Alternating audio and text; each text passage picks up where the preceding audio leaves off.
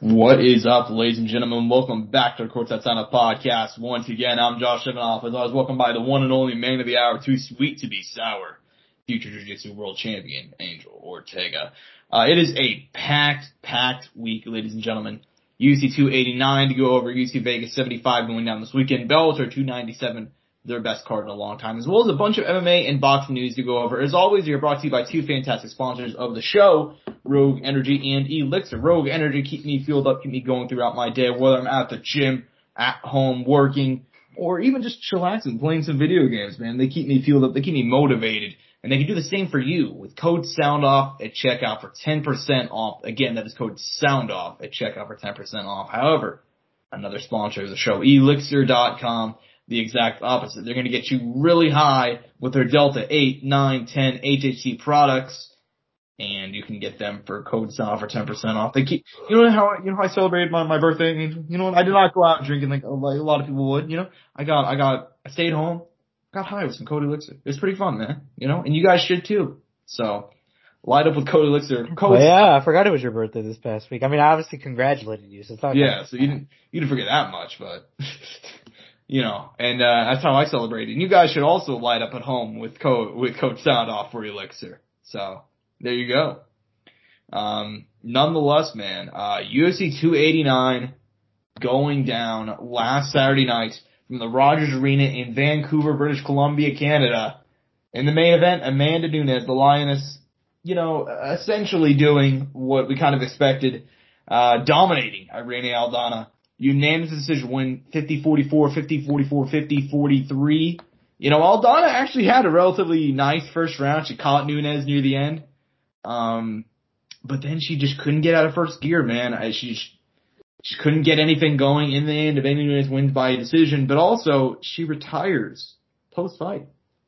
What do you think about this news, man? What do you think about Nunes deciding to go ahead and hang it up? Obviously, they're gonna have to be a new champion crowned at women's bantamweight. And the four women that are at women's featherweight are likely very afraid for their jobs right now. Yeah, well, I don't that let's start making 135, right? Yeah, I don't think Norma Dumont can make 135.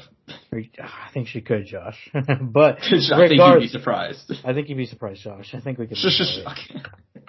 But regardless, we got to break this one down a little bit. I think we should start off with Irena's performance in of itself, man, because she had a lot of pressure coming into this fight.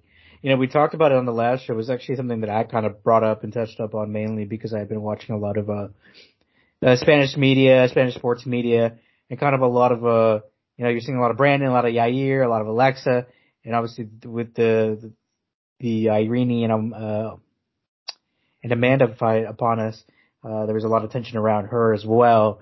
Kind of like, is she gonna be the fourth you know, warrior, you know, to join him? That was the whole big thing. And kind of not to like a lot of people's surprise and or to you, Josh, as well.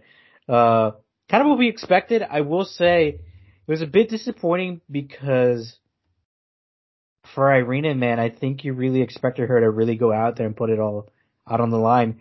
And it didn't seem like she was just, obviously because of Amanda and kind of her ability, she was put on the back foot. But you almost wish she took some more risk earlier on, because when she did land, I'm not gonna lie, I think she might have had like the two best punches and kicks of the whole fight. Granted, those didn't amount to anything because she lost rounds, but I felt like she connected the best throughout the fight, even though she did wear all the damage mainly in the fight. Mm-hmm. The shots she did land seemed to be pretty effective. Just that the risk didn't happen early on and didn't come in later in the fight at that point, which Amanda was able to just control and take over and win. I don't know if there's a lot more that you want to add to that, but to kind of get into the retirement itself, and I'll let it bounce back here in a minute. Yeah, sorry. I was just real quickly on the fight itself. I agree with everything you said. I think the only thing that I can really add is that I think Irene Aldana is going to exit this fight really kicking herself, man. I'm not going to say that she would have won the fight. She would have been more accurate, or if she would have been more willing to go for it. She'd get busted up already. But I don't know, man. I feel like you're right. She had literally the biggest moment of the fight, I feel like, in that first round.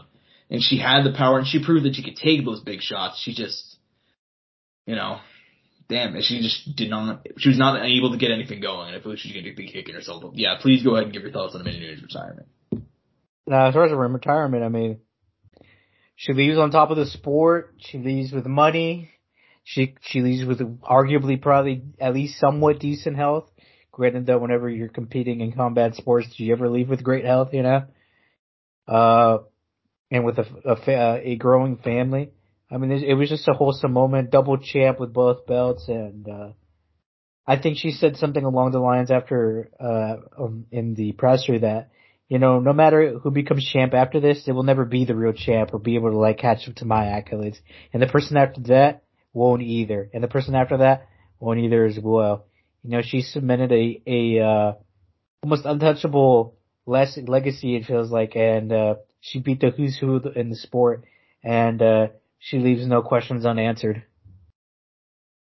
Mm. Yeah, I think you put it really well there. I mean, she said that whoever wins after her is going to be a fake champion forever, and you know, I don't think that's a great way to put it, but I think that yeah, she was so far ahead of her contemporaries. I mean, I don't think there's any. I mean, she's been the GOAT for a while, but I think it's going to take a very long time for somebody to surpass Amanda Nunes.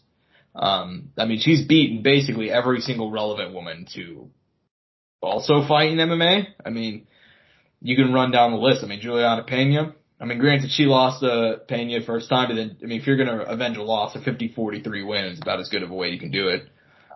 You know, Megan Anderson, Jermaine Durandamy, Holly Holm, Chris Cyborg, Shevchenko, Ronda Rousey, Miesha Tate. You know, just so many wins. I mean, she's been, you know, it's easy to forget, but she's been around as far back as the Strikeforce days, man, whenever she was knocking out people like Julia Budd. So Amanda Nunes is a veteran of the game. She's been fighting for 15 years now, and her calling it quits, man, I mean, she's calling it quits at a good time, too. Going out on top, not too many people can say that. But I do want to go ahead and note real quickly, or not really note, but just discuss real quickly. So Juliana Pena was in attendance at UFC 289. And she, you know, she shouted and made a big scene during Amanda Nunes' retirement, which got her a lot of hate on social media. But nonetheless, I mean, she was there. Juliana Pena was in attendance at the event. It seems likely that she'll probably fight for the vacant title next. Angel, I'll pitch it to you. Who do you want to see Juliana Pena fight for the vacant 135 pounds? I'll give it to the only person who's deserving of it in the division, man, and Raquel Pennington. She's silently kind of for a while there, we talked about it. She's building this little win streak, and it's going. And I mean, Marion Renault, Penny Kinzad, Maisie Chason, who was Irina's last win, Aspen Ladd, and Kayla Vera. She's got a nice little group of women in there. She was potentially maybe looking forward to add Irina Aldana to that, but was prevented that because Irina got the call up to the title shot. I don't know, man. It seems like a pretty reasonable one to me. One that's extremely deserving.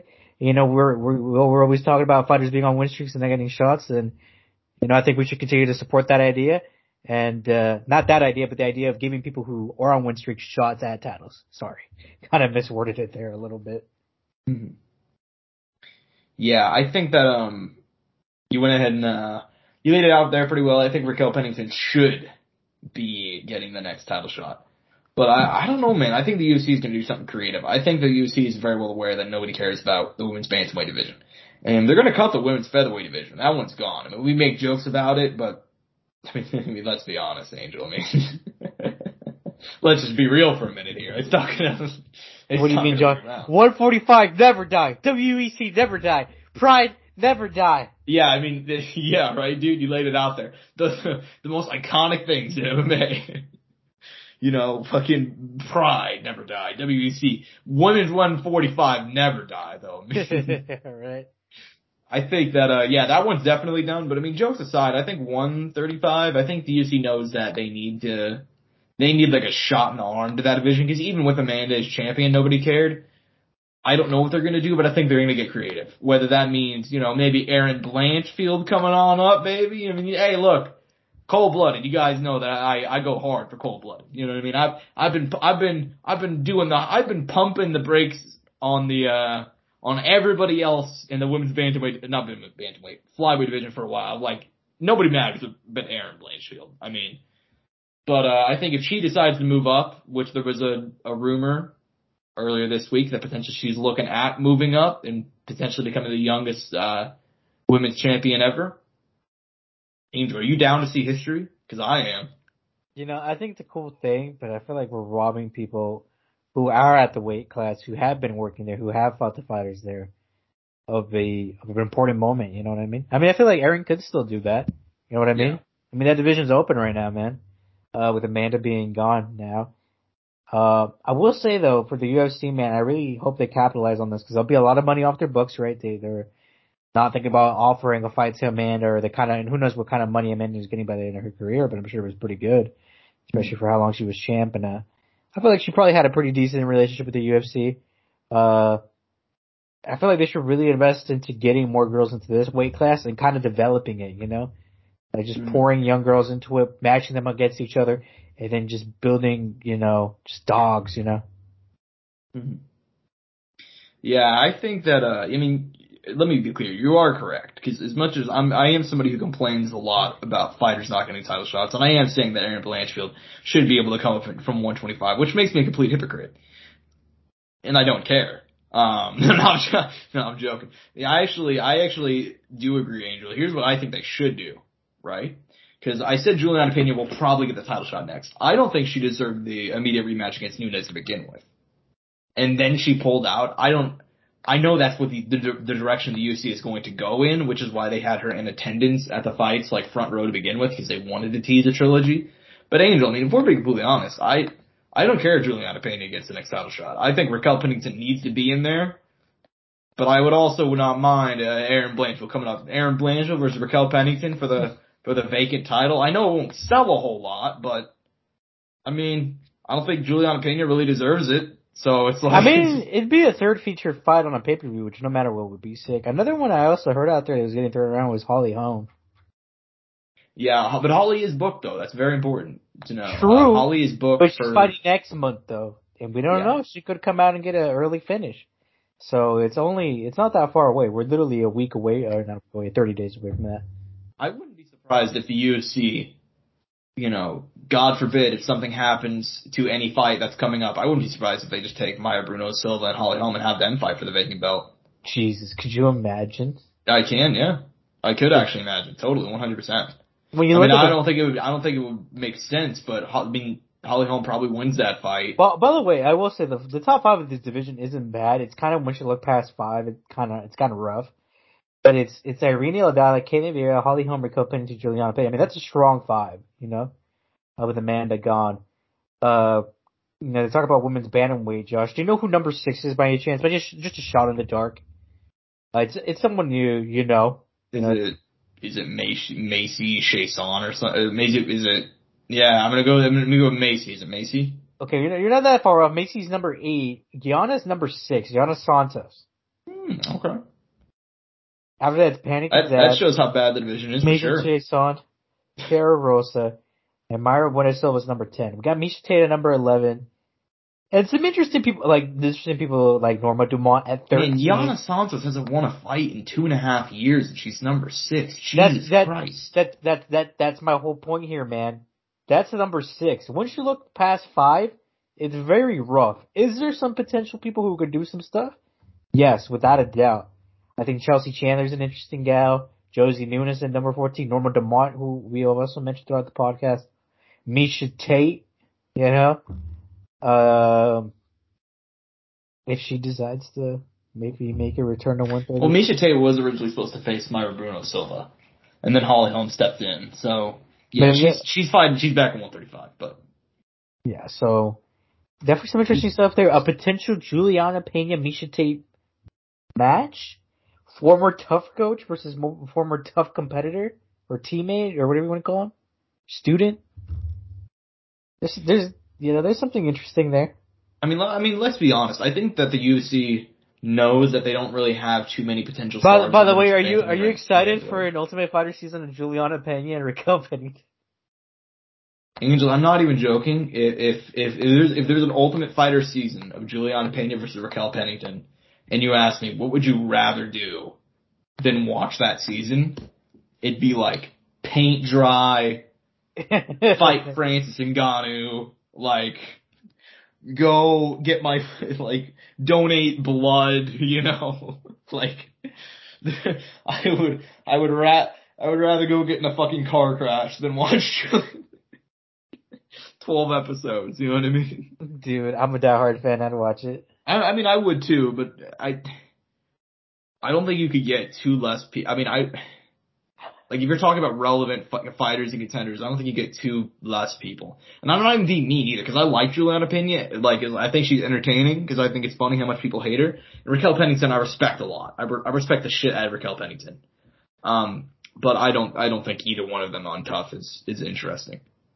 I mean, but I mean, dude, it's crazy to me that, like, this division, I can't believe, that's probably the fight they're gonna make. I mean, they could throw in Aaron Blanchfield, and I would not be surprised, but it looks like Pena versus Raquel Pennington is going to be next for the title, and that is. Like I said, I really do hope they pour into 135, because I think 135 is out of the three. Let's be honest, three female divisions. It's the one lacking the most in talent. I feel like the other two are in a pretty comfortable spot, and Alexa Grasso winning, like, her fight against Valentina, has really opened up a lot of people's eyes and hope. I've always thought though if they're, you know, I always thought Amanda and Valentina had a good gap between everybody else in the division. I never thought Rose or Sparz or even Whaley have like a crazy gap between everybody else. But for me, I felt like for Valentina, I really thought it was going to be just her forever. It was kind of nice to see Grasso come in and make a kind of a statement and be like, okay, it's getting tighter at the top, and especially with Talia Santos, who kind of did that for us already. I hope we have a similar kind of era and look for 135 as well. But, or I guess now that, Amanda's gone, I was kind of hoping that would eventually happen, but I feel like now what they really need to do is really stack the talent pool, like I said, earlier in the pod. Mm-hmm.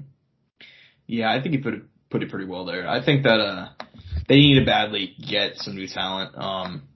And hopefully they do. I mean, women's flyweight got improved. I mean, that division was terrible because it just started back in like 2019, but it's been decent. It did not take long for that division to turn around. I hope women's bantamweight could do the same.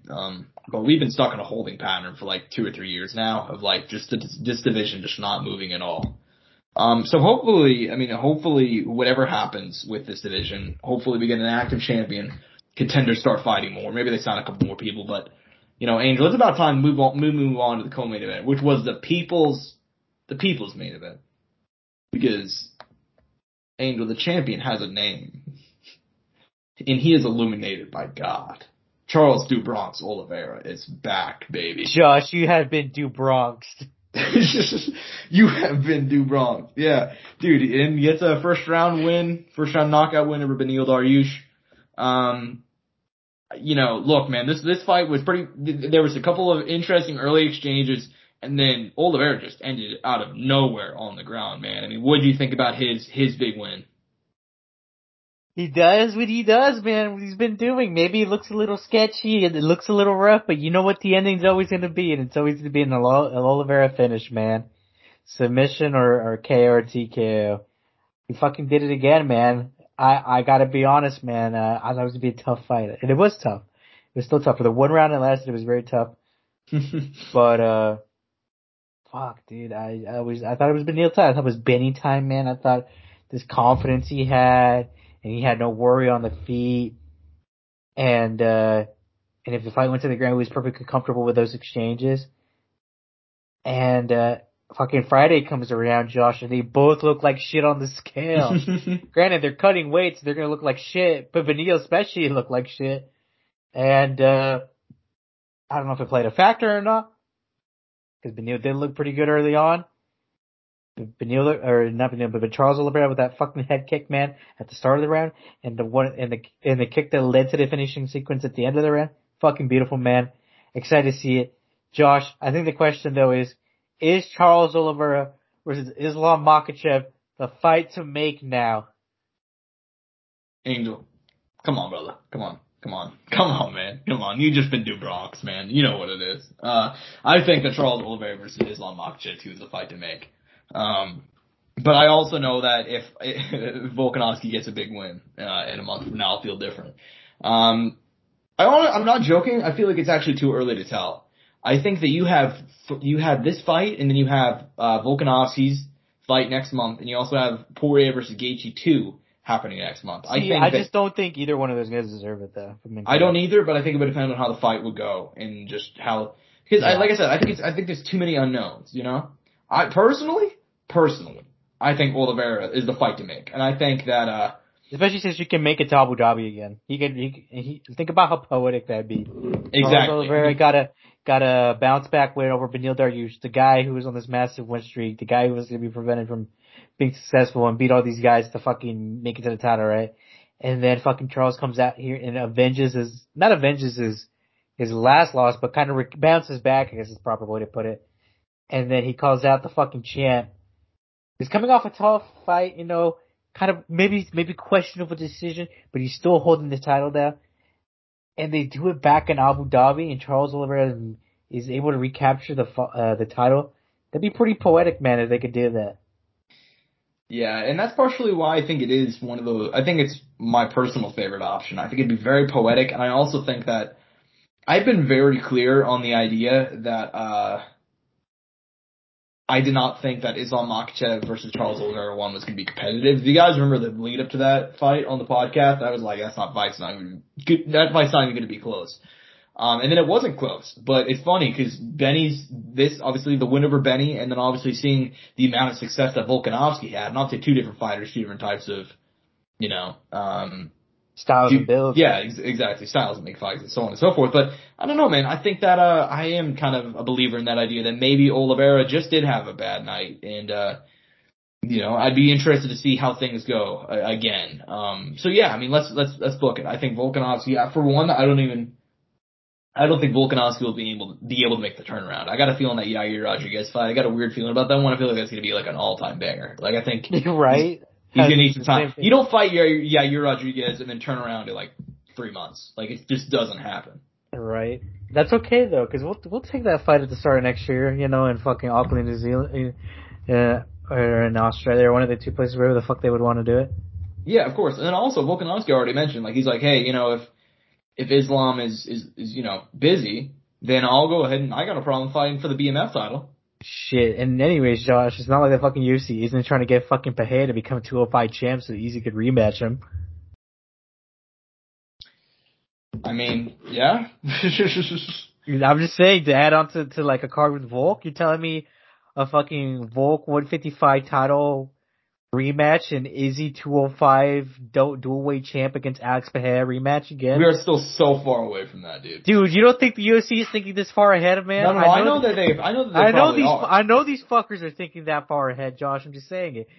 You know, if everything goes as planned or if everything works out as it does, you know, I'm just saying potential exciting card. I'm just theory crafting out here, man. I'm trying to get us excited.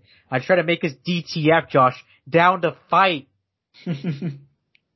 Exactly, dude. Exactly. We are down to fight. I mean, look, dude, I think that makes sense. It's just a matter of it can happen. But yeah, to kind of close it out, and actually one last thing I do want to go ahead and mention. Cause I made, like, the day of UFC 287, or the day before, I put up a meme on our TikTok. You know, like POV, Charles Oliveira gets a knockout win at 11:07.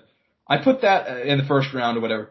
I did not expect that whatsoever. Let me be clear. I'm not a fucking time traveler. I'm just, because I got a couple of comments back on the post that were like, holy shit. And it's just like, yeah, dude, holy shit. I didn't expect it to be right either, you know? Like, you're telling me. You're telling me, dude. I mean, I picked Oliveira to win, but he knocked him out at like 11:06, dog. Like, it's just, but, you know, we almost, you know, had a really cool moment there. But regardless, yeah, I mean, excited for Oliveira and, what happens next. But speaking of, big wins, dude, I mean, Mike Milan is a real fucking deal. Did not take him long to go out there and go get a second round submission win over Adam Fujit. Actually, to be clear, Mike Milan rocked him, and then he rocked him, he dropped him, and then he subbed him, which, you know, if he would have just stopped him at the rock and dropped him and then just kept on with the punches, I'd have more money in my bank account this morning. Alas, he did not. So, Angel, what do you think of Mike Milan getting a submission win on Saturday? Like I said, man, from the moment we kind of saw this guy come in, it was just like, damn, okay, we need to keep an eye here. I look, and obviously I don't know yet where he casts off at, because he's beating these people who, you know, they're not top 15, they're not, top 10. They're not even just barely outside of the 15, but he's taking care of them in the fashion of a guy who would be potentially in the rankings, right? I just want to continue to see these kids grow. Welterweight has a lot of killers, a lot of guys who aren't in the rankings, like himself a lot, and other guys like, for example, like I was just looking at it, but like Renat Frakhnaninov, who I just saw right here, Michael Morales, Gabriel Bonfim, just to name off a few, and even guys like Jeremiah Wells is another one. Nicholas Dalby and Muslim Zalikov, who are not ranked fighters but are fighting this weekend, also guys who are killers, So he definitely has a ways to go. But don't be surprised if this guy is fighting in a ranked fight soon, or another pay-per-view main event, or they give him another main card look as well. Mm-hmm. Yeah, I think Mike Lamotte's a real deal. I mean, we got a couple of guys coming up right now in that weight class that look like they could potentially be maybe not future champions, but at the very least future contenders and so on and so forth. There's so many of those guys. though. Yeah, there's multiple. Who do we got? I mean, we got obviously Mike Malott. We got fucking Ian Gary. Who else? Christian Leroy Duncan. He's at 170, right? Yeah, I believe. I could be wrong, but I believe so. Yeah, I mean, there's a couple. I mean, who else? There's obviously the big one that I can't think of, blanking on his name right now. Oh no, Chris Leroy. 185er. My bad. 185. Never mind then. There's somebody who I'm blanking on right now. Monster. I can't think of his name. There's so many, dude. I mean, like if we're talking unranked, by the way. Yeah. You can name off E. Gary who is ranked, but unranked, there's a few, and we're not even talking about like competitive fighters at 170, like Max Payne Griffin and Chaos Williams, Alex Morono types, like guys who are also dogs. Mm-hmm. Yeah. Anyways, man. I mean, I think, yeah, Michael lost the real deal. Excited to see what he does next. Next up on the main card, though, dude, we gotta go in. Nate the Train was on the main card, man. Nate the Train was at the press conference, baby. Nate the Train was at the weigh-ins. Nate the Train exited with a loss. Unanimous decision to Dan Ige on Saturday. 29-28, 29-28, 30-27. Kind of the way that we thought this fight would play out. If Nate Landwehr could not make it his fight, which he was unable to, we kind of figured it would go down this way. What did you think about Danny Ige picking up the win? Look, even knowing Nate the Train lost, and look, I had thought from the moment this matchup made, I was Danny Ige all the way. Just because I was like, I think Nate Landwehr's good, but I just don't know. Once he gets to those big fights, I just feel like what he does is not going to be as effective at the top. But I will give him credit, Josh. I thought he did very well. And I'm like, something? I could actually see Nate Landwehr again in this position, on the main card fighting a ranked fighter or on the early or whatever it is, but another opportunity to rank guy because I don't know. I thought he did still pretty well. Obviously didn't get the W. Still got beat up, but hey, that's how it is. I just think don't be surprised if we see him back against him. He actually surprised me. I think I could potentially maybe in the future see him as maybe a lingering guy on the lower half of the rankings. No, I actually agree. Yeah, I agree. But yeah, I mean, in regards to Danny Ige picking up the win, I mean, I don't have a whole lot of thoughts on this fight. He's a guy that stays trucking, second win in a row for Nate Landwehr. He'll be back. I mean, he's holding down his spot, man. He has got like a very secure spot right now. He's found his groove in the company, for sure. Like he's got that action fighter position right now in that weight class. And I mean, obviously, a lot of guys would prefer to be champion, but there's worse places to be. You know what I mean? And it's sad because the people he's lost are guys who were above him. Like Mozart Ivalov, Josh Emmett, Korean Zombie, and Calvin Cater. I mean, fuck, man, that's proper ranking. Like at least the rankings are accurate to the results of the fighters, right? Mm-hmm. Yeah. I mean, actually, one quick thing I want to go ahead and note before we go ahead and move on. And not really no, but I guess one quick thing I want to go ahead and throw out there, dude. Nate Landwehr, first loss in about 2.5 years. Obviously, 35 years old. I want to ask you this question: does Nate, gun to your head, and you got to remember there's a competitive fight on Saturday. Dan Ige's ranked. He's been as high as like top 5. You know what I mean? Angel, do you think Nate Landwehr will ever break into the UFC top 10? Like in the featherweight? Yeah, I want you to look into your crystal ball in the future. Do you think Nate the Train will ever have I think he that could type be. of run? I think he'd be outside of the 10. I think he'd be like 11 through 15. You know what, Angel? I disagree. I actually got a weird feeling about Nate Landwehr, dude. I got a weird feeling he's gonna stay around and like get higher success than we think. Just because Really? I feel like coming out of this fight, like he lost, but I didn't come out of this feeling like he got. Like I thought if he couldn't get his game plan going, he'd lose a lot worse than he did. Does that make sense? Look, that was his performance against what is Danny Ige right now? The number 13th guy. Yeah. But I also think that Danny Ige is just kind of I think Danny Ige is better than number 13. You know what I mean? Yeah, you're Like right. he's only lost to the top tier. No, you're not wrong for sure. But no, I could see, like I said, no matter what, I wouldn't be surprised if I ever saw a number in front of Nate Landwehr's name went in the UFC rankings. Hmm. I think that's the best blanket statement I can say. But like I said, even if it is just near the bottom, how I think it probably will be, Yeah. impressive nevertheless. Yeah, I agree. There's nothing wrong with it, but yeah, man. Shout out Nate Landwehr. Shout out Danny Ige. Solid fight on Saturday. This one opening up the main card. No, I have nothing to say about this. Marc-Andre Barriault defeated Eric Anders by unanimous decision. Call this Basically went the way we went, the way we expected. Gun to my head, you know, if I regret not putting saying this one was going to go the distance because this one seemed like on paper this fight was totally going to go the distance. Well, it looked like it could and couldn't at the same time. You know what I mean?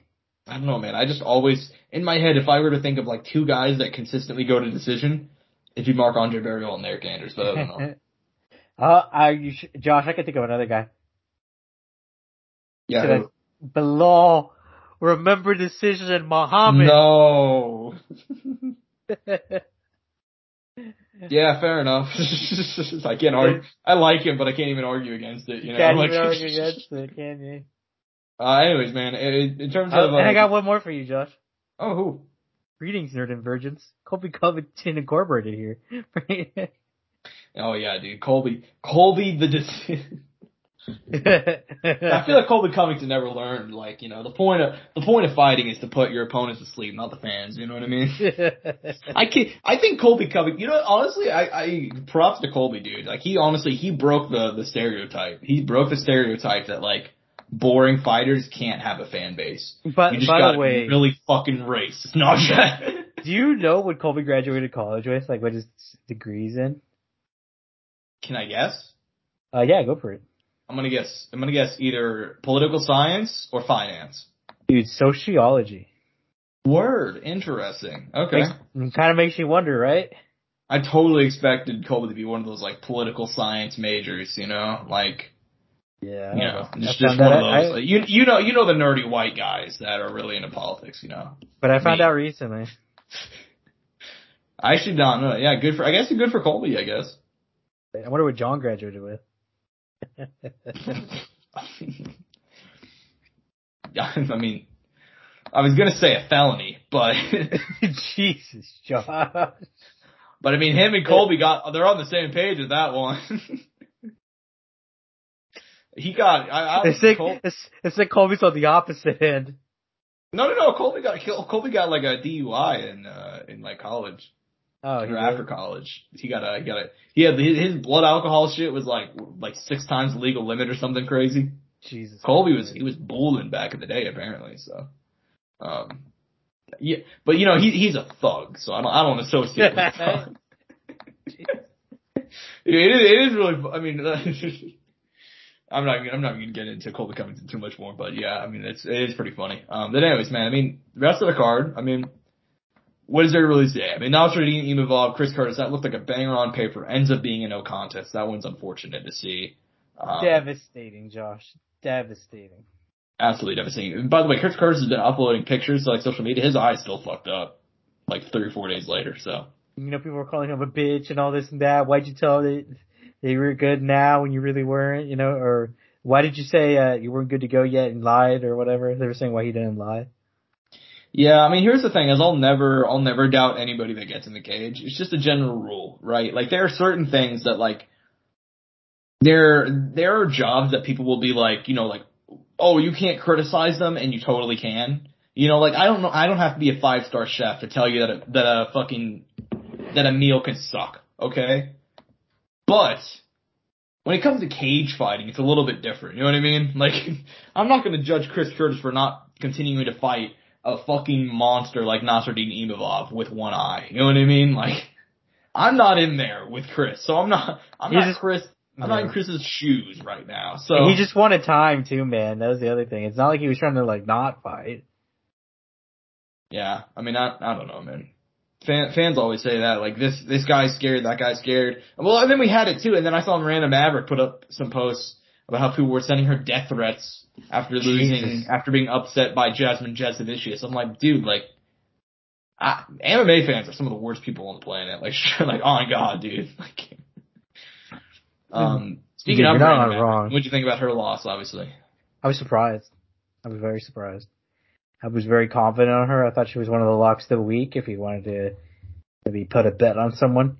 Ended up getting upset, man. I just didn't expect Jasmine to look the way she did. I mean, granted, I remember when she put on the Contender Series, I was like, oh, okay. She looks like she has some potential. You know, she could maybe potentially have an interesting future. And then she came in, got a win, got a loss, got a win, and I was like, all right.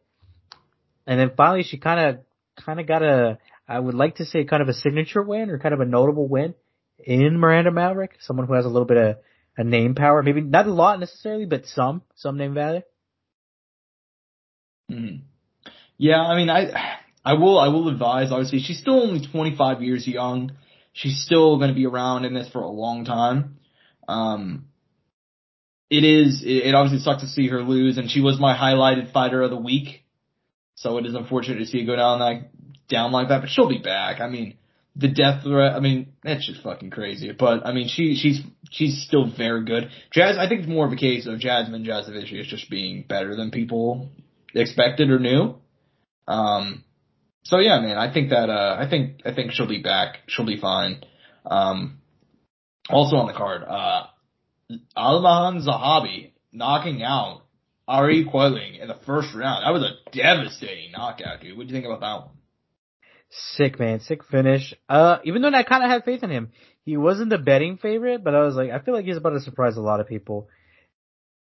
And, he did. He got a sick finish at the start of the round, and, I mean, that was a statement win. What else would you say outside of that sick highlight finish? And, we hope to see him again, man, because, he should have a pretty decent turnaround, depending when he wants to fight again. But Josh, I need to give my highlight fighter of the week. Banger, came in on short notice, being the rec fighter, and is now ranked in for his first UFC fight. Steve Erceg of Australia, I believe. 9-1 coming to UFC, takes the fight on 2 weeks notice. Bam, gives us I would like to say maybe potential fight of the year contender. Definitely fight of the night performance. What a way to do it, man.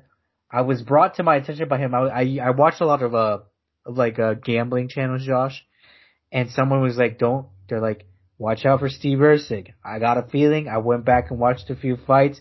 He's coming in on short notice, but don't be surprised if he pulls up the upset. And look, I was fucking still surprised, man, because he came in on short notice and did what he did on that night.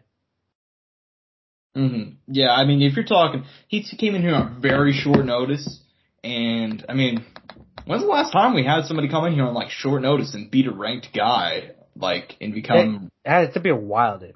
Yeah, it's been a long time. But yeah, I mean, Steve Erceg's Astro Boy. You couldn't have picked a better guy. So, full props there. I mean, by the way, if you can find that out, please inform. I am actually really curious about that. I would have to honestly do a bit of googling, but yeah. I'm just saying, if for some reason you find out, please tell me. Yeah, fair enough. I mean, as far as the rest of the card, UFC 289 goes, any closing thoughts? No, Josh, one thing I did want to ask you before we do move on, like, how overall do you rank the card? I know that's kind of what you just asked me, but I like, to give you kind of like a very plain answer, I thought it was just alright. If we're talking strictly pay-per-view and main card, I'd say overall, I don't know, I give it like a 6 maybe for the pay-per-view. But a lot of that is weighed on like Charles Oliveira being on the fucking main card and Mike Malott getting a finish. Mm-hmm. Yeah, I mean, fair enough. I think that the card itself is fine. I think that we shit on a lot going into fight week, and I think understandably so. This is a pay-per-view. This card is, what's the pay-per-view at now? I mean, I don't actually buy them, but they're like $75, right? Dude, they're like $80 after tax, I'm pretty sure. So $80 after tax. Yeah, I mean, $80 for this card is still fucking ridiculous, but I think that it was still... I hope no one paid $80 for this. Yeah, by the way, guys, if you did, stop buying UFC product. Dude, by the way, if you did buy this, you're either the biggest Amanda Nunes diehard fan, or just the biggest diehard in the world. I gotta give you credit, because I would have not put... Dude, you know how we usually split this, like, whenever we watch cards, we split it like 2 or 3 ways, like max ever? Dude, I would split this shit like 5 ways to consider buying it. Yeah, I mean, that's literally what we did with the boys for like a year or 2 there. And now they keep on putting them up, and the cards keep on getting worse, so it's like, why would you even buy this if you're just one guy, Yeah, no, you definitely want to buy it with people, because do not buy this, no, don't even buy it with 2 people. Find more people, and fucking go to your local movie theater and fucking watch this shit. Like, do not fucking spend the full price. Yeah, it's crazy. Like this one was totally not worth your money. If it was, then I'll be honest, like was it $291, $292? The Dustin Gaethje one? Definitely worth your money. Oh yeah. I mean, there are cards that are worth the money. It's just the vast majority of them aren't. Like I said, this card was fine. It was better than I expected, but I mean, we're still talking about the bar being the floor, so... I think that's honestly why they held a lot of cards at the Apex, so that way whenever they leave the Apex, everything else looks so much better by comparison. But speaking of the Apex, Angel, we're back. It's just oh man, are we really? And where are we the week after? Dude. Where are we the week after that? The Apex? No, Jacksonville, Florida. Oh wow. So pretty sick. So we only got 1 Apex card. So, I'm pretty sure they're gonna go back after that, but regardless. Yep, they are. Yeah, man. So UFC Vegas 75, going down this Saturday night for the UFC Apex in Las Vegas, Nevada. Middleweights, ranked middleweights, headlining the card. Marvin Vettori, Jared Cannonier. Obviously Marvin Vettori, the Italian stallion, coming off a win over Roman Didalize in March, taking on Jared the Killer Gorilla. Jared the Carrot Cannonier was the name. God damn it! I was gonna say Jared the Killer Gorilla. I combined Cannonier with Killa. Jared Carrot Cannonier. Anyway, shut the fuck up, dude. No, you shut the fuck up, Josh. Anyways, man, so you want me to fire you live on air, Josh? Do you want me to fire you? I don't. Do you realize that's not how that? You don't have the clearance to fire me. That's not. I'm the one in charge here. It's just. Did you think you were in charge the whole time? No, but anyway. I can access the vending machine at all times freely. I really have power here. Yeah, right. But we got Jared Cannonier back. He's coming off a win with Sean Strickland in December. Both these guys trying to get a title shot. I don't think either one of them are anywhere close to it, but we'll see how things go. This fight's, I mean, to preview this fight, I don't even know, man. I mean, I got no idea who's going to win this one. It's even on the betting line. What do you think, man? Fuck, dude. I'm going to go Marvin Vettori. I think he'll be able to give shots accurately, move laterally very well, have plenty of cardio across 5 rounds. I think he'll be able to prevent any takedowns. And if he does go to the ground, I think Marvin actually has a slicker ground game that we see like most fighters, they have it, but you don't get to see it because that's not most of the times where they want to go. So I'm going to go Marvin Vettori in the main event. Yeah, I mean, that's what I'm going to do too. I think that Jared Cannonier is getting up there at age 39. Obviously, he's going to be 40 next year, 40 next March, I guess I should say. He has won 3 of 4. He's still very, very good, but you can tell that he's clearly slowing down. I thought it was very evident even in his fights against Derek Brunson and Israel Adesanya. He did beat Sean Strickland by decision back in December, but that fight was not very impressive. I'm going to go Vettori. You know something what I'm looking at too now? Kind of we're looking at Cannonier's like resume. Yeah. And it's not to speak back of it, because he has, like you look at the people, so you got a split decision over Sean, controversial at the time. He lost to Izzy. Alright, so be it. But a win over Derek Brunson, who granted I know Derek was on the little win streak, but he's also on the older end. Kelvin, who looked terrible for a long time, and now is making a weight change and got a win. Robert Whitaker. By the way, that's 3 years worth of stuff, Josh. This is a Robert Whitaker loss. This is his second loss. Before that, a Jack Hermanson win and an Anderson Silva win and a David Branch win. Before that, it's Dom Reyes. Not to speak bad about his 185 run because it's had its moments. But when you look at his wins, I mean, I'd say the most noticeable one are probably Derek and Sean and Jack. But he's falling short to both of the other top guys in the division. And even then, like, I don't know where you put those Jack and Derek, Sean wins. You know, I'd still I'd say for 185, yeah, like those are some of the best, but it's kind of like, I don't know, it doesn't impress me, you know? Mm-hmm. Well, that's part of the reason why I'm taking I'm taking Marvin Vettori in the main event against Jared Cannonier. I think he's the younger guy by a decade, and I also think that that's crazy. Yeah, I mean, he's holy shit. I forget Marvin's so young, dude. He's about to turn 30 this year. Yeah, I mean, and he's been around fighting UFC for not a decade now, but I want to say like 8 years at this point. I'm looking at it right now. 2016. Wow. Yeah. So there you go. I just think he's a younger guy. I also think at the top level, I've been more impressed with his wins. Specifically like the Paulo Costa win, the Roman Diaz win, because Roman looked like he was coming on, man, earlier this year, and then Marvin just shut him down, man. By the way, those 3 guys really hold their place at 185 very well, I'd say. Like, their value, like, I know very clearly always what I'm going to get with these 3 guys. Israel Adesanya, Robert Whitaker, Marvin Vettori, Josh. I'm very confident about those guys at all times. I'd say, like, when you go past that, everybody else, I kind of questions, some uncertainty. But I think those 3 guys are definitely, like, very, you know what they're going to do, you know what they're capable of, and they've proven themselves. And you've seen everything they have to offer at this point. Especially, I mean, 2 of the guys are champs, you know? Mm-hmm. So obviously for them, that is more clear than anything. Mm-hmm. Yeah, true. Yeah, I mean, I don't know, man. I think that Vettori is very consistent. Like you said, I think if there's one issue you can have with him, it's not going to be that. You know what I mean? Like, I have my qualms with Vettori. He's kind of good at everything, but doesn't overly excel at anything. I think it's probably the way to put it. And at 185, that's not bad. That's not a bad place to be. Which is why he's been able to fight for the title, and he's been competitive with the top 5 for so long. So, I think we got a win here. The co-main event is, look, I don't want to be mean. Kind of a formality, right? I mean, it's very sad, man. They should have just held off. They really should have.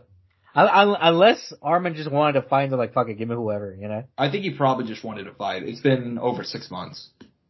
Yeah. But I don't have any inside information on that one, though. So. Granted, though, who is he gonna fight right now, though? That's kind of the issue. They should have given him Fiziev, right? Or Chandler. At the time, Chandler made sense. Yeah, I think a Chandler fight, because the official. So actually, Conor McGregor has 2 days, I believe, the time frame to enroll into USADA to fight by the end of the year. So I think if Conor doesn't do that, then a potential fight with Chandler will have to wait until 2023. 2024. And I don't think Chandler will want to do that. So I think an Arman versus Chandler fight makes sense. But we haven't even talked about who he's fighting. We haven't even said his opponent. So Arman Tsarukyan is going to be fighting Joaquin Silva over this weekend. You know, he's been in the UFC long-time veteran. I mean, since 2015, came off tough Brazil 4. I mean, he's got some good wins. I mean, he knocked out Jesse Ronson, beat Jared Gordon, but anytime he stepped up to not even the top level, but the echelon below the top level, like, whenever he stepped up to guys like that are unranked but might be ranked in the future, like Ricky Glenn, he's lost. So, you know, Arman Tsarukyan, according to the live betting line that I just looked at from MGM, he's a minus 1,000. Yeah, he's gonna win on Saturday. This is probably one of the most secure, like, picks of the whole year. Unless somehow we just cuck ourselves. But I'm pretty confident on this one, Josh. Yeah, I feel very confident in this one. Bet the house on the Armenian. Bet the house on Armin. So yeah, man. I mean, same page, man. Anyways, rest of the card. What do you which fights you most want to talk about? There's a couple of good names on littered throughout this one. We'll kind of go one down from where we're at right now, dude. A banger that I never thought about. Christian Leroy Duncan, Armin Petrosyan. Sounds like such a fun fight.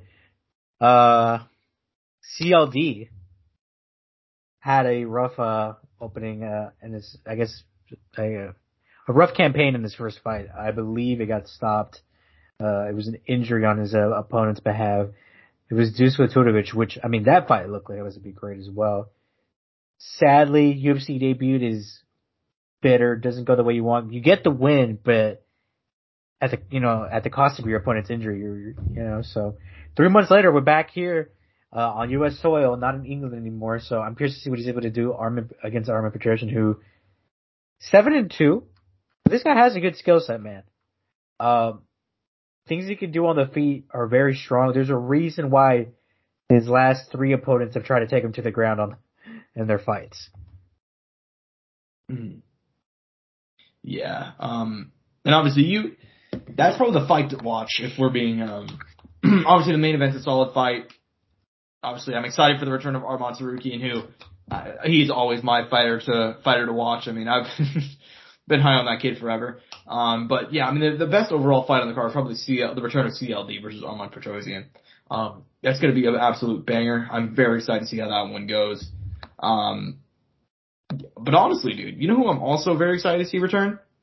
And it's kind of, I'm very surprised that they're opening up the card, like not even just the main card or like they're opening up the card. I'm surprised that Zach Palga versus Mateusz Bukauskas is opening up the early prelims. Because I don't think those guys are going to be champion, but Mateusz Bukauskas has like a low-key, really good story going right now. I mean, obviously, was in the UFC a long time ago, and by a long time ago, just like 2 years ago.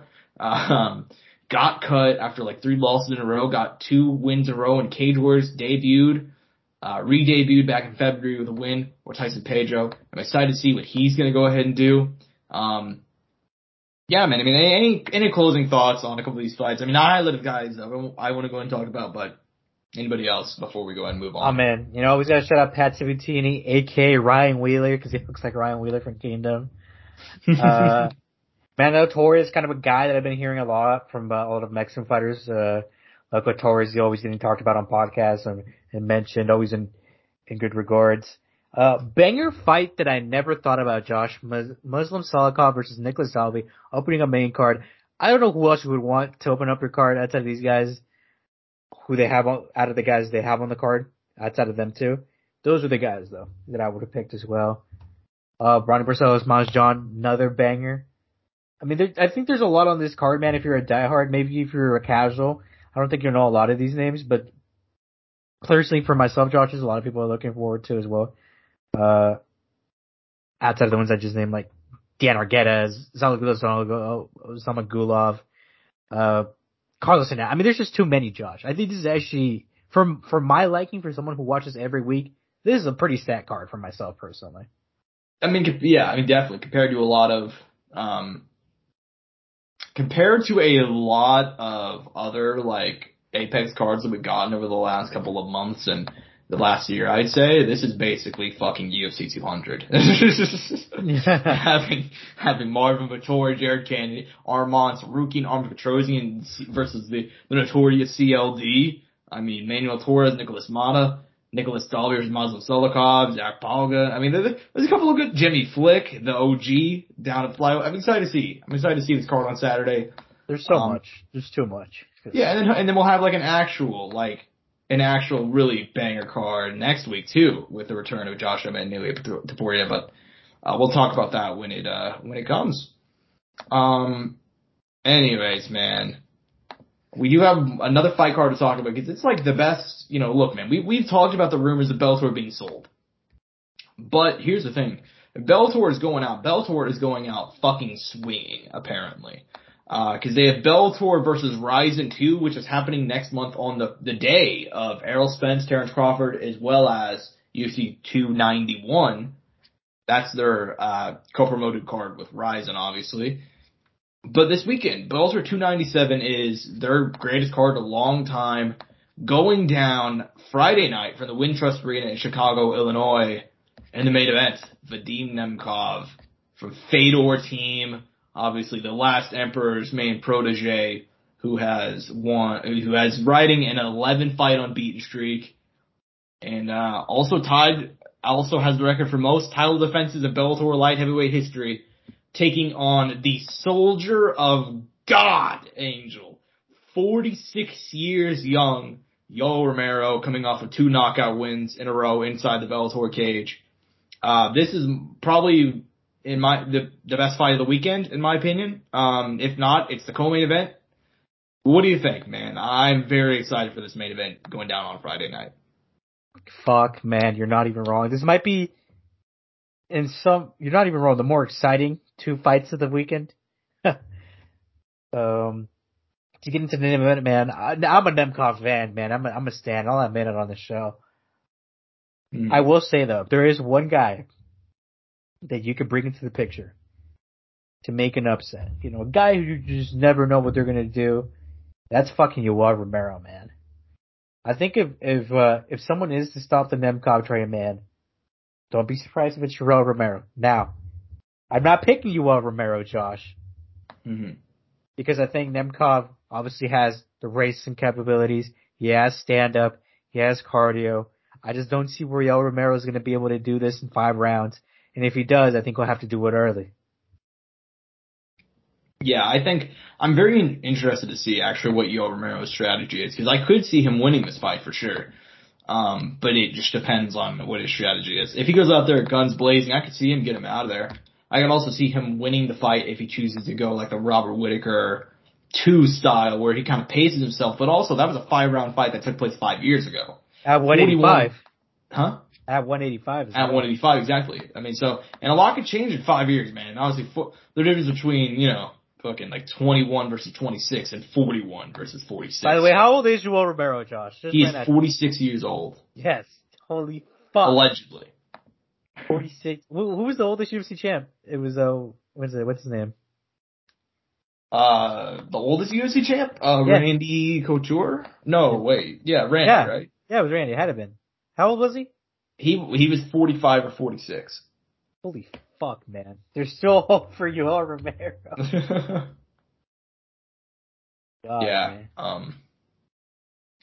Anyways, man. Yeah. I think that main event is going to be very, very competitive. I'm very interested to see how it plays out. It's like I said, it's the fight I'm most excited for this weekend, because I don't have a problem with the UFC card, but like that Bellator main, man, it's just so fucking exciting. I do think Vadim Nemkov is going to get the win. I'm on the same page as you. I'm a fan of that guy, gotta be honest, man. I've been very impressed with him for a very long time. I think he's the best fighter outside the UFC, period. God damn it.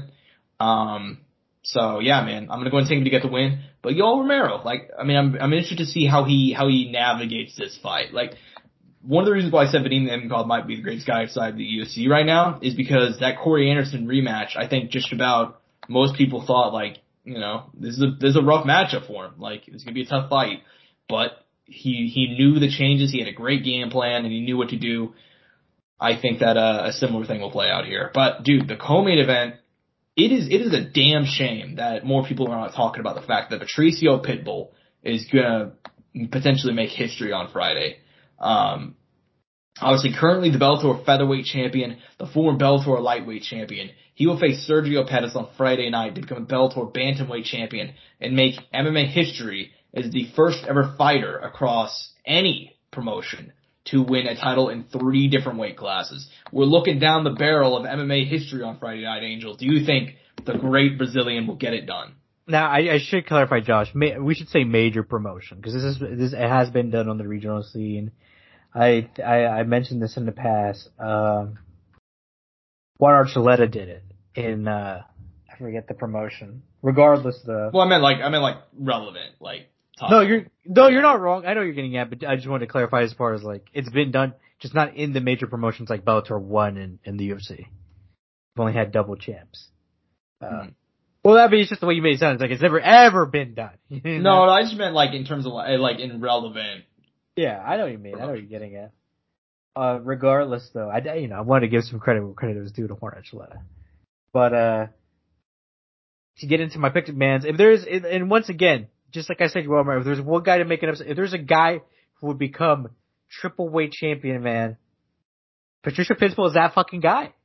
Mm-hmm. You know, that guy was a 145er, came up, fought the bigger 155er in Michael Chandler, the collegiate wrestler, and put him the fuck out. And look at the career Michael Chandler's had since then, man. And look at what Pitbull's done since then.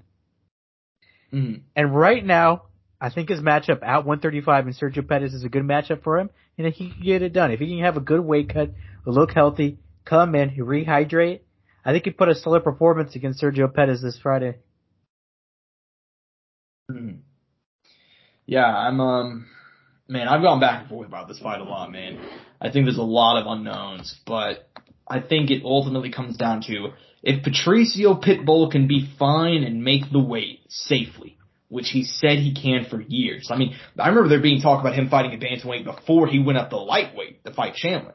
So this has been a long discussion. So I think he'll be able to do it. I trust that he can do it safely.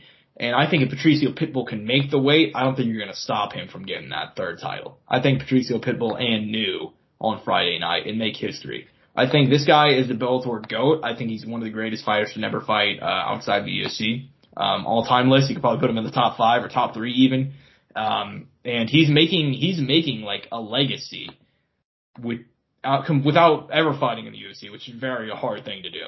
Yeah, only a few guys have done that. Yeah, only a few guys because obviously there's guys who've made legacies, but like even like for example, somebody like DJ right now is so beloved outside the UFC and in one championship, but he was already, like he was already had a UFC run, and there's a lot of guys who have had that be the case, where maybe they're really good but they only become good later on after the UFC stint. Patricio Pitbull was never there. He's never going to be there, and yet we're still talking about him like this guy is an all-time great. Like that's just how fucking good he is. So I think he's going to go ahead and get the win on Friday night, and I'm very, very excited to see him potentially make history. Rest of the card, though, dude. I mean, we got a couple of other banger fights. I mean, Corey Anderson, Phil Davis, Daniel James is back. I mean, obviously the prelims, there's a couple of high-profile names as well. Which fights are you most looking forward to? I always gotta give a shout out to Carl Moore, man. He's a guy who's been on this little run, been able to string some wins together. Surprised me, along the way, man. Getting a win over Carl Rexon, and he got another win again, taking on Alex Pelosi. I think that is a definitely must-watch fight of the night. And Talib, in between the two other remaining cards on the main card, I gotta give a shout out to Corey Anderson, Phil Davis.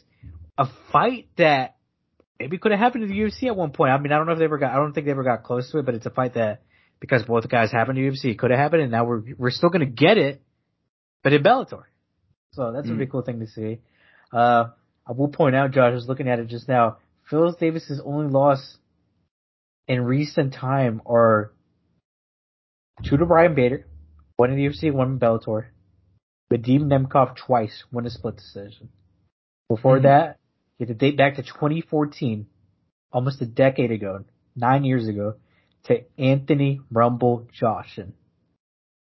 And before that even as well, 2 years back, Rashad Evans. This man only loses to the elite, Josh.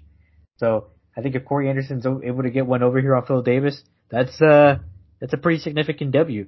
But if Phil Davis is able to get a win over Corey Anderson, another one in the books, man. Mm-hmm. I mean, you brought up Phil Davis, dude. I think Phil Davis is like, I'm gonna make a statement here, and I think it's gonna be like probably the hottest take I'll say on this show. I don't think it's that hot of a TikTok inbound. I actually don't think it's that hot of a take when you really drop it on me, Josh. Drop it on me. When you think about it in context, Phil Davis is like the most underrated MMA fighter ever. Yes, I 100% agree with this. Just straight up, like you're not even gonna argue with me? No, I agree, man. Josh, there's a reason we get along so well, dude. You got to think about this as well. I don't think it's that hot of a take. He had a very successful UFC run, man. I mean, you got to think about the guys he did run into. I mean, shit, that's the elite of the elite. 2-5 has had a lot of killers through its time. Yeah, definitely. I mean, and also running down Davis's resume, I mean, it's unreal, and you don't really think about it, but Phil Davis' resume is unreal whenever you look at it. Like, let's just run it down. Brian Stan, Alexander Gustafsson, Tim Bosch, Little Nog, Lyoto Machida, Glover Teixeira, King Mo, That's Liam former McGeary. UFC champ Glover Teixeira. Yeah, there we go. We got King Mo, Liam McGeary, Linton Vassell, Yoel Romero. I mean, the guy's resume is fucking unreal. Former Bellator light heavyweight champion. Great collegiate wrestler as well. Former NCAA champion, I believe. I mean, Phil Davis is the real deal. I mean, I think he's the most underrated fighter in MMA history. Just because if you're looking at his resume, very few can compete with him. And I mean, even guys like Jake Shields have become like a punchline. You know what I mean? Like people still remember them, even if people don't like them. I don't hear anybody talk about Phil Davis. You know what I mean? No, you make a good point. Anyways, man, I'm excited to see him return. I've always been a big Phil Davis fan. Ever since he showed up in Bellator. And on his first night, he knocked out like 3 guys in a one-night tournament, man. That's sick. Which was, by the way, like the last time he got like a finish, by the way. Oh God. No, I mean, that may be correct. I don't know if that may be correct or incorrect, but he hasn't gotten many since then. Wait, so I'm seeing here, he fought 2 guys. He fought Emmanuel Nunes and Francis Carmont. He knocked them out both, remember correctly. Yes, in the first round. Well, no, Kimura and Emmanuel Nunes, heartbreak. No, he's gotten 2 TKO wins since then, but yeah. Anyways, yeah, shout out Phil Davis. Excited to see him against Corey Anderson. Excited to see Daniel James back with like low-key the greatest story in MMA right now. The GOAT. The GOAT bodyguard for rapper Twista. Shout out. Shout out Chicago's own Daniel James, man. Rest of the card, I mean, not the greatest fights on the prelims, but you got a couple of good names. Obviously, Kyle Crutchmer's back. He's going to look to try and avenge his last loss. He's taking on Bobby Nash, who's been around in the game for a long time, former UFC veteran. Emmanuel Sanchez is back against Archie Colgan. Emmanuel Sanchez, this is a must-win. I mean, a Bellator veteran, been around the company for a decade, is riding a 4-fight losing streak. We'll see what he can go ahead and do. Cody Law is also back. 2 losses in a row. We'll see if he can put something together there. I mean, any names you want to go and shout out on the Bellator 297 prelims? Nothing outside of that, man. I think we highlighted the main guys, kind of the guys that I'm really looking forward to. They definitely. I noticed they have a lot of Russian fighters thrown in here, Josh. Did you notice that? I did notice that, yeah. I'm assuming they probably all from the same camp, right? I'm looking. No, I can't see these 2 other guys, but I'm sure there's some sort of connection somewhere. Mm-hmm. Yeah, fair enough. Yeah, I mean, I think it's about time we should go ahead and move on. Angel, The Ultimate Fighter, episodes 2 and 3, we can go ahead and go over. Admittedly, I don't think there's a whole lot to really say in them. Just because, I mean, if you've seen Tough, you know what the deal is, First episode, obviously Nate Jennerman got upset, lost by first round knockout. Cody Gibson then knocked out Mando Gutierrez by first round, knocked him out in the first round. And then Aaron McKenzie coming up short against Austin Hubbard by unanimous decision. As of week 3, Michael Chandler's team has won every single fight. Conor McGregor is stuck in, he looks like he's gonna have a fucking mental breakdown if somebody does not get a win soon. As of episode 3, give me your thoughts on a couple of the recent episodes, anything you would talk about coming out of them. I mean, I did tell you in private, I don't think Conor's gonna have another guy win for a while. I think it'll be probably I imagine only one of his guys will win. So it will be almost all Michael Chandler team, sweep. Granted though, you never know, there could be a potential upset in there. We still haven't seen Conor's guys fight either, which are, what are they? Lee Hammond and, Brad Katona, right? The 2 guys the 2 Conor guys they brought in. So we'll definitely we'll have to see how that turns out.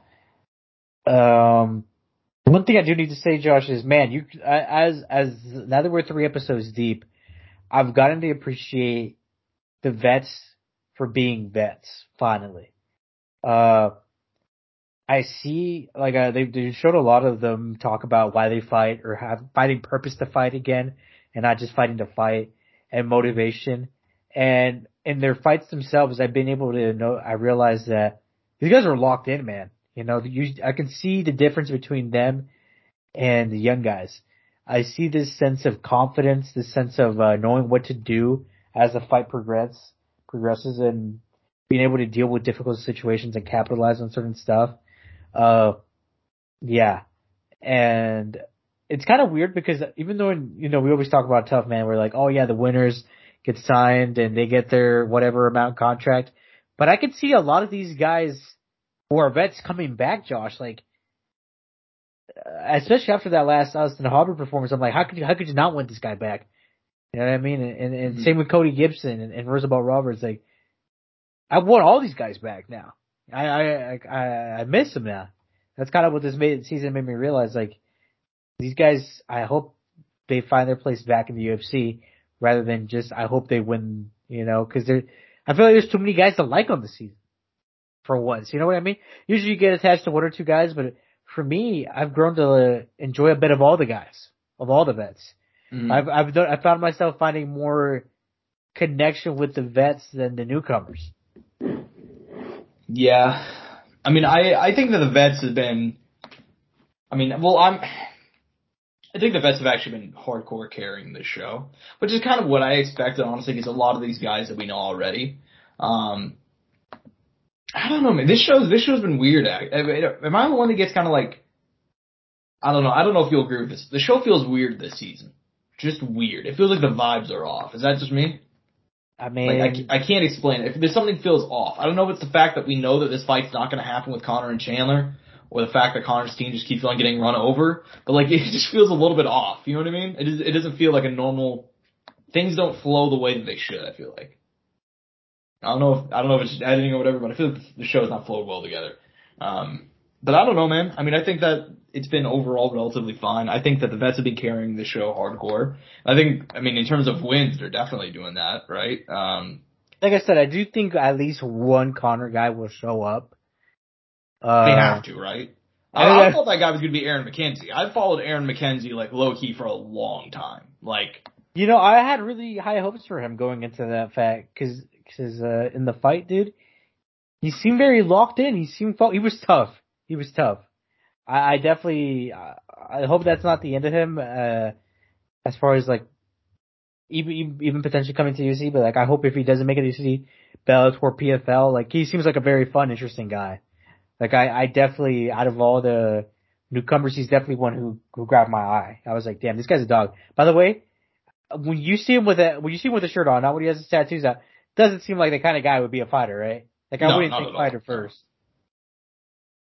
No, not at all. He does not look like a fighter. But, this is actually pretty cool. I don't think you know this. So, I've known of Aaron McKenzie for like 8 or 9 years now.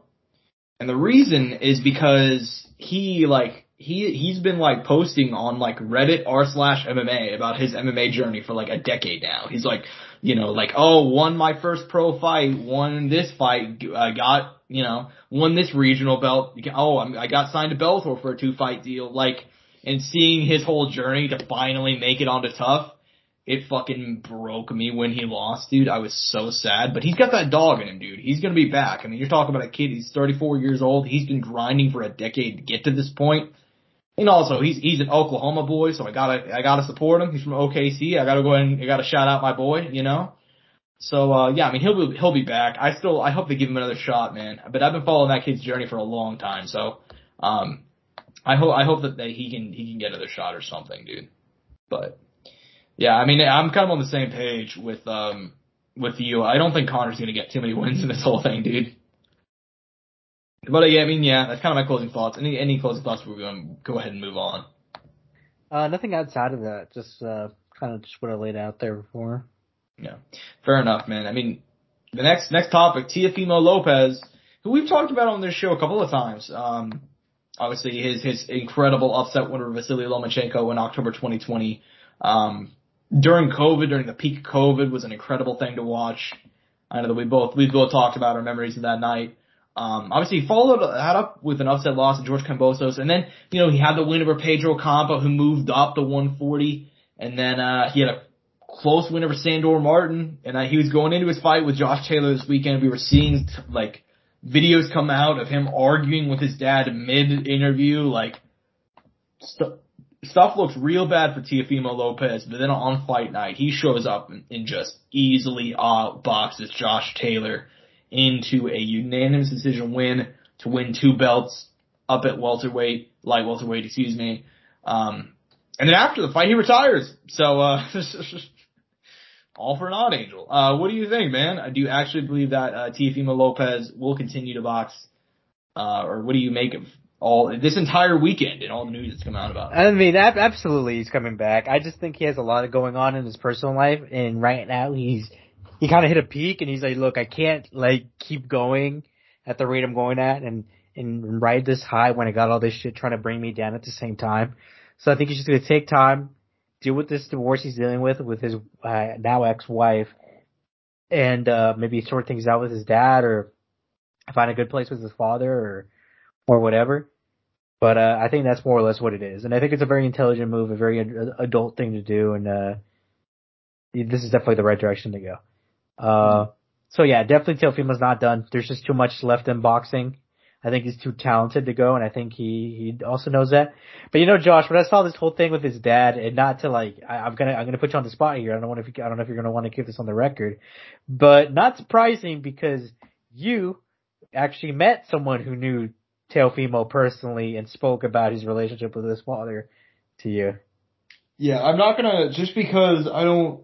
Not to say who it was. We're not gonna say what family I'm not it even. was. I'm gonna be very vague with this because it's not even somebody that I'm yeah. I'm friends with them, but I'm not that close to them. But yeah, I mean, I'm putting you on the spot here. I'm sorry, but I just wanted to bring it up. No, we can actually talk about that off there. But anyways, yeah, I mean, the Teofimo stuff, with his dad, if I were him, I'd do the same thing. I'd retire, take off a year, and find a new team.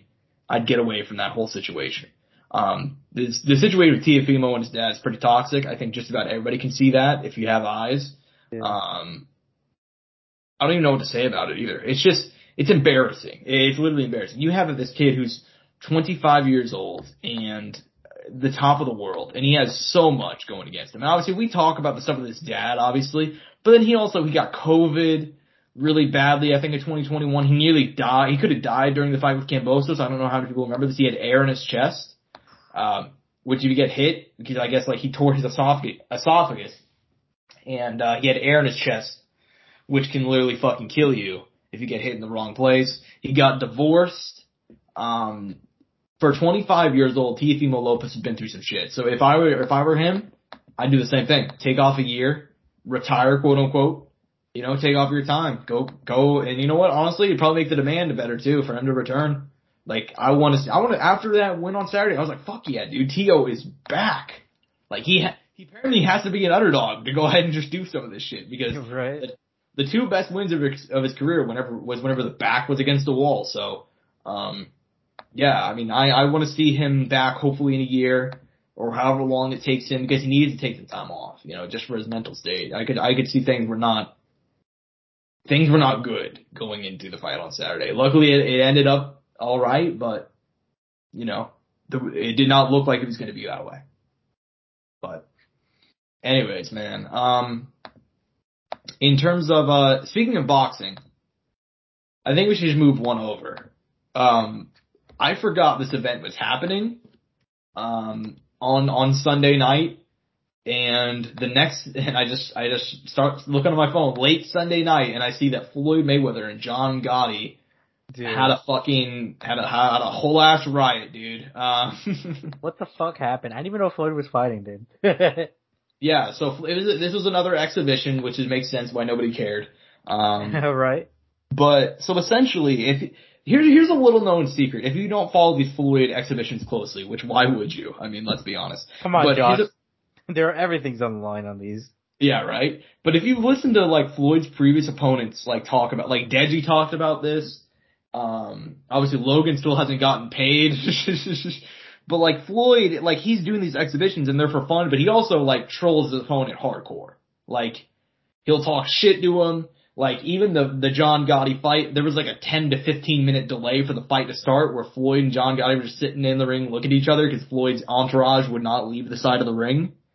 So basically, it was just a whole thing where they're fucking with each other. So basically, Floyd came out boxing, came out talking trash like normal in these exhibitions. You know, if there's a guy that you don't want to do that to, it's fucking John Gotti's grandson in the Gotti family, because naturally he did not take that too well. So near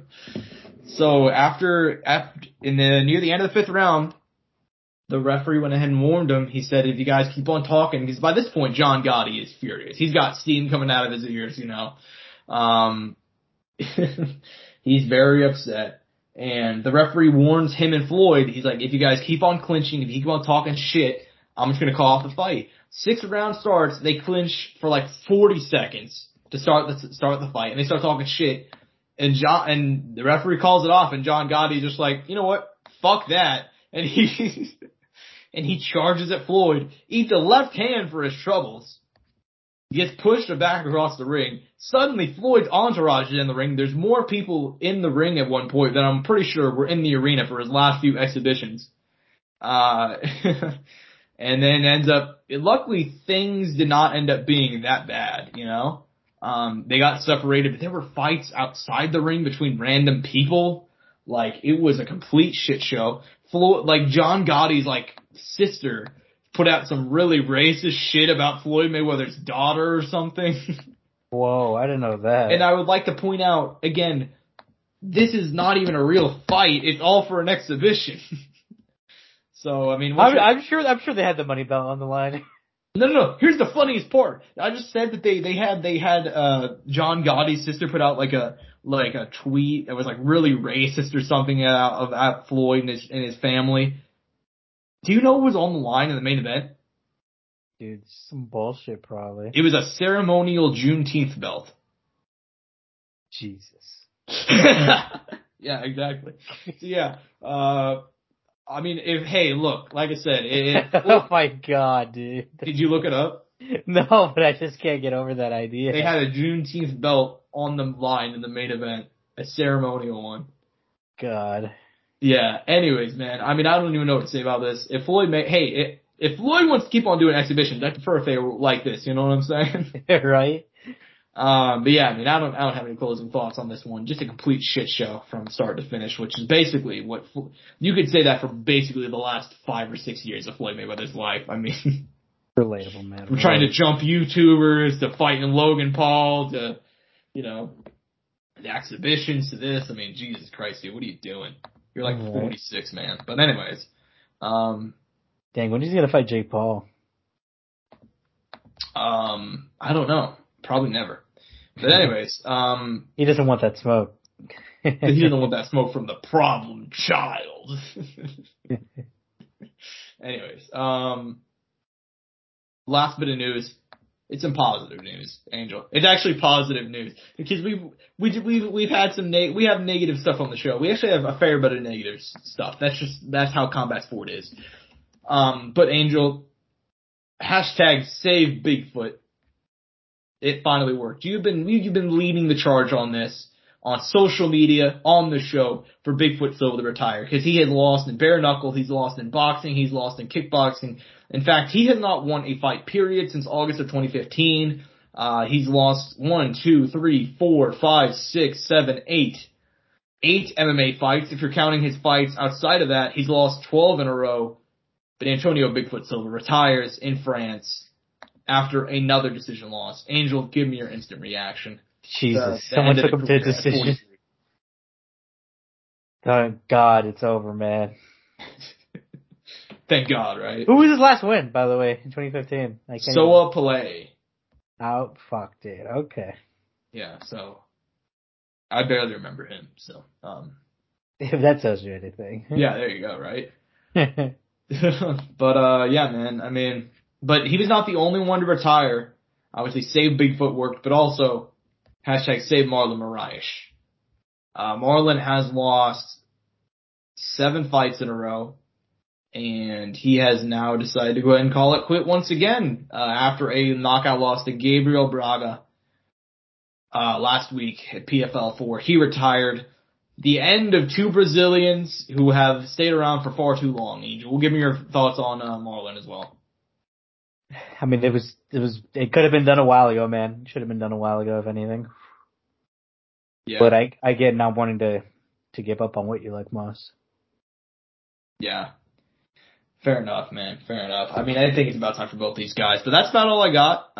Any closing stuff you want to talk about before we go ahead and close out of here?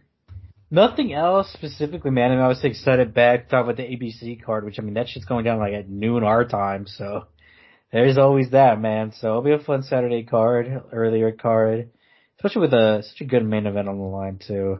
And I can't wait to come back and recap this week's card. And Bellator as well. Fuck, I almost forgot. So it'll be a jam-packed week next week as well. So get ready for another long pod, my guy. For sure, for sure. And I hope you guys enjoy these long pods because I am at Josh Ivanoff on Twitter. He's at Angel Ortega _01 at Courtside Sound for all things related to the show. Shout out to everybody who has found us through YouTube Shorts, TikTok, all of our social media stuff. We appreciate it so much and appreciate all the love and support. Peace and bug grease. Mouse click.